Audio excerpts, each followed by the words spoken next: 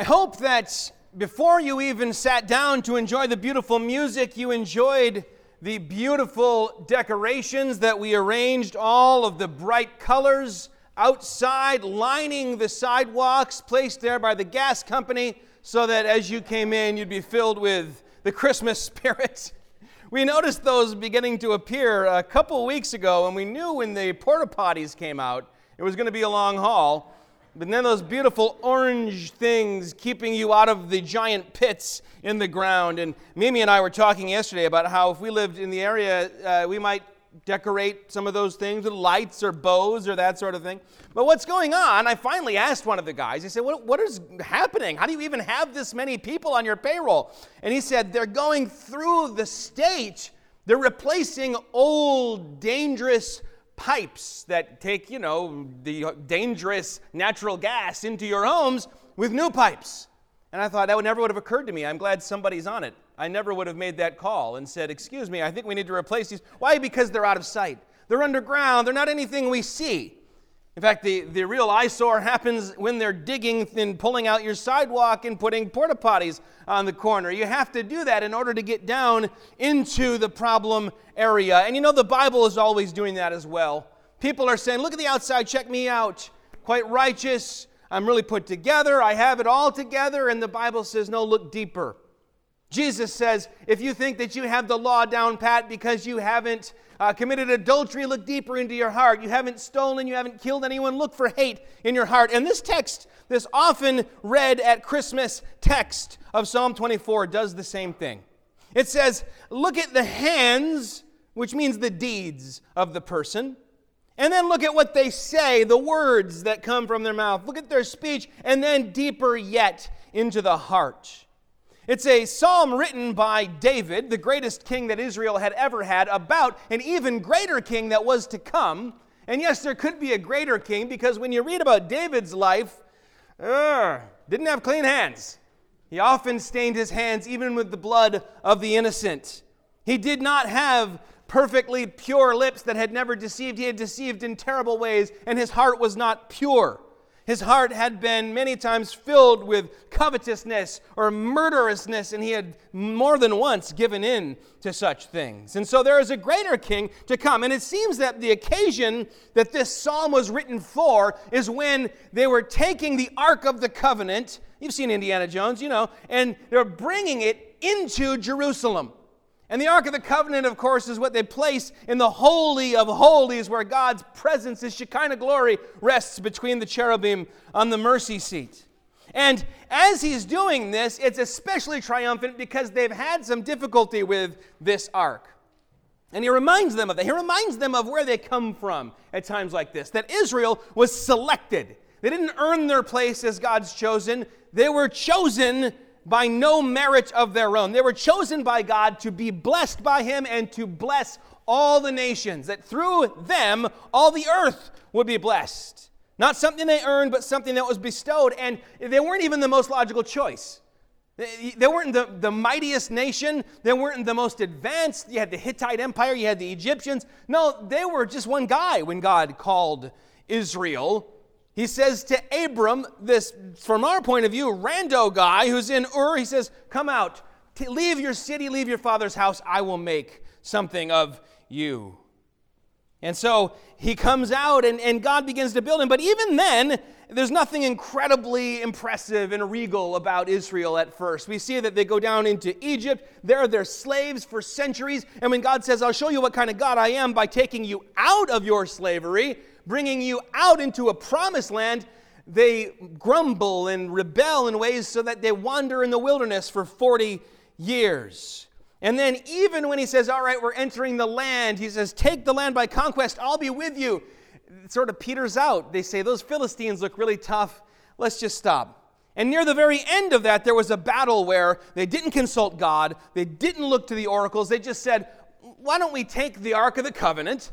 God always has us bring it with us. It's like a good luck charm. We can't lose if we bring it with us. And so they go off to fight by their own wisdom and smarts, thinking the Ark of the Covenant will keep them safe. They lose the Ark. And ultimately, God in his grace and mercy lets them recover it. And that is why it's so triumphant, such a song of celebration, a triumphant return when we read Psalm 24. It begins with, "The earth is the Lord and the fullness thereof, the world and those who dwell in it." It starts with a proclamation that God created everyone and everything. That there are great men and women, but they're not the Creator. You might think that you are quite put together, but you're not God. When we have this rhetorical question about who can enter into God's presence, we don't even qualify. David himself, he was great, he was very impressive and majestic, he was powerful, but he himself was not God, and he was not even the most logical choice, just like Israel, not the most logical choice to be the great king.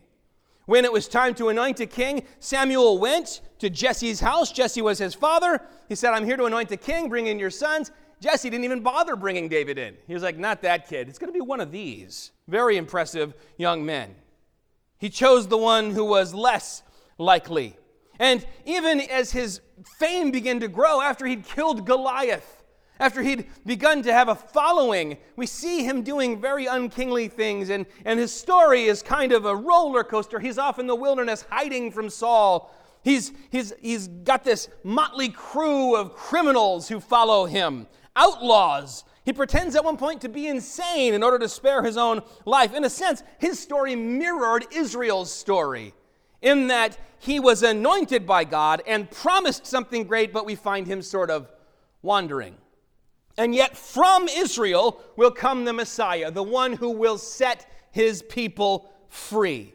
From David's line will come this great king, the King of Kings, who will defeat death and sin and crush the serpent's head, but not from the natural, impressive outgrowth of the top of the towering, flowering canopy of the mighty tree that is David's dynasty. Rather, we're told from the stump of Jesse will come a little shoot, and that shoot will be this Messiah who will set us free.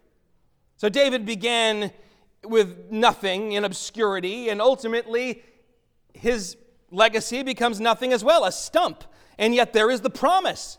There is the promise of someone who will come and restore the glory, the King of glory who will come. And so in this story, as in every story, there's not true hope, there's not true glory until Jesus enters the picture. You know, the first words of the Bible are, "In the beginning, God created the heavens and the earth." And this psalm begins with the same idea. The earth is the Lord's, and he founded it. He founded it upon the seas, established it upon the rivers. He writes this during a time of triumph. And so if you just read through the rest of the Psalms, you find David writes these things during times of difficulty and suffering. When times are tough, it is always a good idea to remind ourselves who God is and who we are. Why we are here, why we even exist, to glorify God and enjoy him forever, to love him, to serve him, to know him. When there are difficult times on the horizon, or when you are in the midst of tribulation, much of the time, just reminding yourself once again who God is and who I am and why I am here can reestablish the right perspective. Bring everything back into place. We tend to think of it from our point of view, of course. If things aren't going our way, we say, "God, you're messing up the story." You know, I've read a number of different books on writing, and I used to go to all these different conferences to speak and stuff, and I would hear people talk about how the way to write a story is you've got to determine what your main character wants, and then put obstacles in the path of him or her, and then through the story they get over the obstacles and they change and grow and this kind of thing. I don't think it's the best way to write a story, but we look at this, we go, "God, I'm the main character. This is what I want. You're messing up the story. How come I can't get it? You got too many obstacles and they're too big." We've got to be reminded, as David reminds us here, you're not the main character of the story. We are not the main character of the Christmas story. We're not the main character of any of Scripture. We try to ascend. We read these words, "Who shall ascend the hill of the Lord? Who shall stand in his holy place?" And we think, well, maybe me. And we try to ascend and plant our flag that we have accomplished something great. We try to ascend, whether by good intention or bad, we are not able to go up. We are not, it's a rhetorical question, who can ascend into the hill of the Lord? I'm not the answer, you're not the answer, not even David is the answer, and he was a man after God's own heart, and yet his own heart was prone to wander. When we confuse what is our purpose, what is the chief end of man, and say, rather than to enjoy God and glorify Him, we say, well, perhaps it's for me to make the most of myself, or to have a lot of fun, or to leave the world a little better than how I found it. We always wind up trying to ascend in a foolish way, like the men of Babel. When God, after the great flood, said, spread out over the whole earth and populate it once again, and the people said, you know what we should do instead, though? Build a tower and make for ourselves a great name. And we'll build a tower, we'll ascend right up into heaven. They thought they would ascend to heaven, and God looked down and went, that's funny, and scattered them. When we confuse what our purpose is, the chief end of man, we often wind up doing what the Israelites did. When they took the Ark of the Covenant, said it'll be our magic charm. We'll use God, the God of the universe, as a way to get what we want. Because after all, we are the main character of the story. But even if we're motivated by that good, God-given desire to reconnect with our Creator, we cannot ascend the hill into His presence. We wind up disconnected. We're already disconnected. That's what John 3 tells us. We're disconnected from our God, just like when Israel was in Egypt, just like when they were wandering in the wilderness or in exile in Babylon. And all the religions of the world say we have the way to climb up into the presence of God. You can get up the mountain. You can get there. And yet the Scriptures tell us something else. When God was at the top of Mount Sinai, He said to Moses, tell the people, be careful that you do not go up the mountain or touch the foot of it. Whoever touches the mountain shall surely be put to death. Who shall ascend the hill of the Lord, and who shall stand in His holy place? He who has clean hands and a pure heart, and does not lift up his soul to what is false, and does not swear deceitfully, he will receive blessing from the Lord and righteousness from the God of his salvation. Someone can do it, because we have the job description right here. Clean hands, meaning no wicked deeds, none at all. A pure heart, meaning not just the outside, but down deep, digging down into the depths to see if the natural gas pipes are corroded in the core of who we are, if our hearts in any way are defiled. And to be without deceit doesn't just mean that we don't with our lips speak lies, but see here that it says that our souls are not drawn to deception and falsehood. This basically takes us through the entire law and says the one who can keep the law of God, that one can ascend the mountain of God. And yet none of us can do it. Psalm 14, the Lord looks down from heaven on the children of man to see if there are any who understand, who seek after God. They have all turned aside. Together they have become corrupt. There is none who does good, not even one. St. Paul quotes that in Romans 3, and then he starts quoting from elsewhere, and he builds this case that no one in and of himself or herself can enter God's presence because of our sin. We read not only about hands that are not clean, but feet that are swift to shed innocent blood, lips that have the venom of asps upon them, lying lips. Well, this is a downer for Christmas. I'm sorry about that. So let's keep reading. Because in verse 7, we find that there is someone who can enter God's presence, who can ascend the mountain of the Lord. Lift up your heads, O gates, and be lifted up, O ancient doors, that the King of glory may come in. Who is the King of glory? The Lord strong and mighty. The Lord mighty in battle. This is who can enter. And He is the one who was born on Christmas Day. And our only hope of going up, ascending into God's presence, is that we might go with Him. That He might take us by the hand and lead us in and say, oh, that's okay, they're with me. You ever been in that situation where somebody who has the authority brings you somewhere you want to go? A few years ago, my buddy Ted, a fellow writer, he was writing a book for Moody Press where he listened to nothing but Christian music for a whole year. And he said, I've got a press pass to go to this big Christian music festival. And you can come with me, and you'll be my photographer, and you'll have a press pass too. I have no idea how to take pictures. I borrowed my wife's camera. I'm like, I'm a photographer. And he said, oh, yeah, he's with me. We've got our press passes. We're going to be able to go backstage and meet all these people. It's going to be fun. We can go in the green room. And as soon as we walked in, this PR wonk walked up, and he said, hey, you guys, you can go backstage, but there's 2 rules. Don't bother the VIPs. Don't talk to the VIPs. And then he turned around and walked away. I said, but I'm with him. And obviously that did nothing. Ted did not hold any water. Neither of us knew anybody. What was the point? We could go walk around back there but not talk to anyone, not really belong?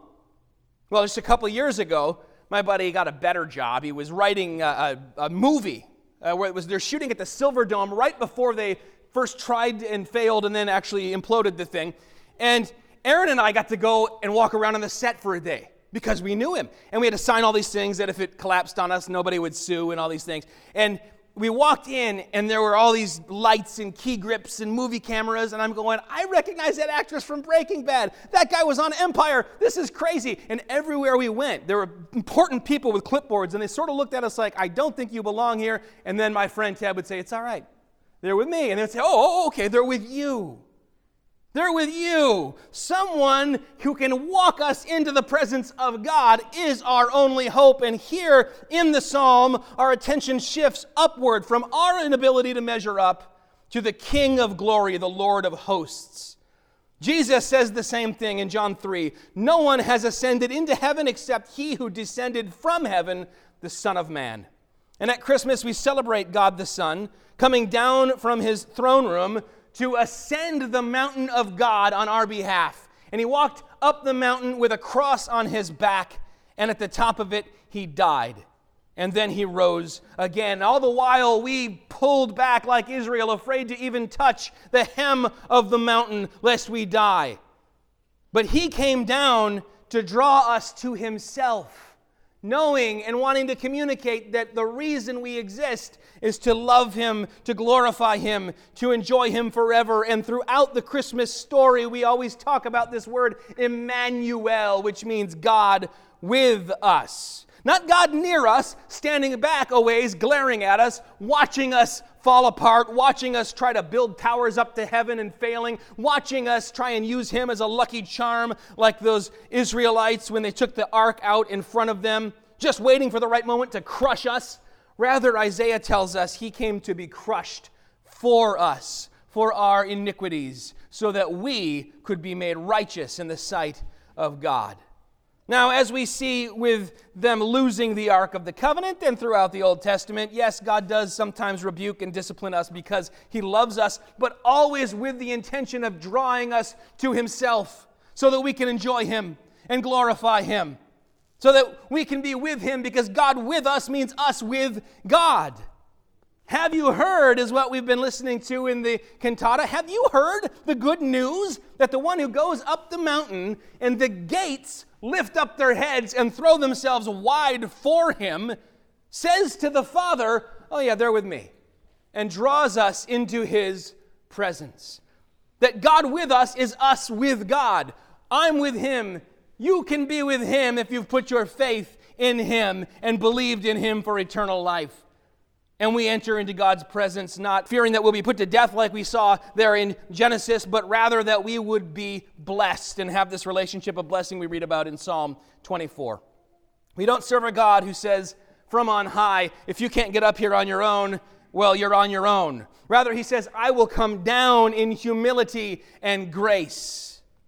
Trying to climb that mountain again and again and be good enough and meet these criteria of clean hands, perfect lips, and a pure heart is exhausting. It is soul-crushing. It's like Sisyphus trying to push the rock continually up to the top of that mountain.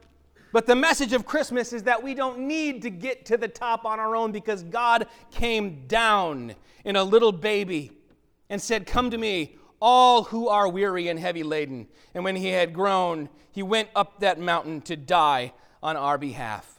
If you have not put your faith in him, I call you today to do it. because he will take you by the hand and bring you into God's presence, and you will know what it means to glorify him and enjoy him and see what it feels like to do what you were created to do and be what you were created to be. That we were created to enjoy him and glorify him, not to pile up money, to make more and more wealth, to make a splash, to pile up possessions or titles or accomplishments or influence, to get more and more pleasure and experience. None of those things will get you to the top of a mountain that's worth climbing. They're all a mirage. Rather, he came down with clean hands. He came down with clean hands and they were pierced with nails. He came down with a pure heart and he was accused of being a blasphemer and a demon. He came down without any deceit, and false witnesses lied about him and got him committed to a death on a cross, a horrible, horrible death on our behalf. And he said, no one takes my life from me. I lay it down. I came down from heaven and I go down into the grave. And then when I come back up triumphant, you can come with me. In Christ we receive blessings from the Lord and righteousness from the God of our salvation, which is the very promise we find here. That is the message of Christmas. I hope you've heard it. If you hadn't heard it before today, I hope you've heard it now. And I hope that it draws you to a God who loves you and wants you to enjoy him and glorify him forever. Amen.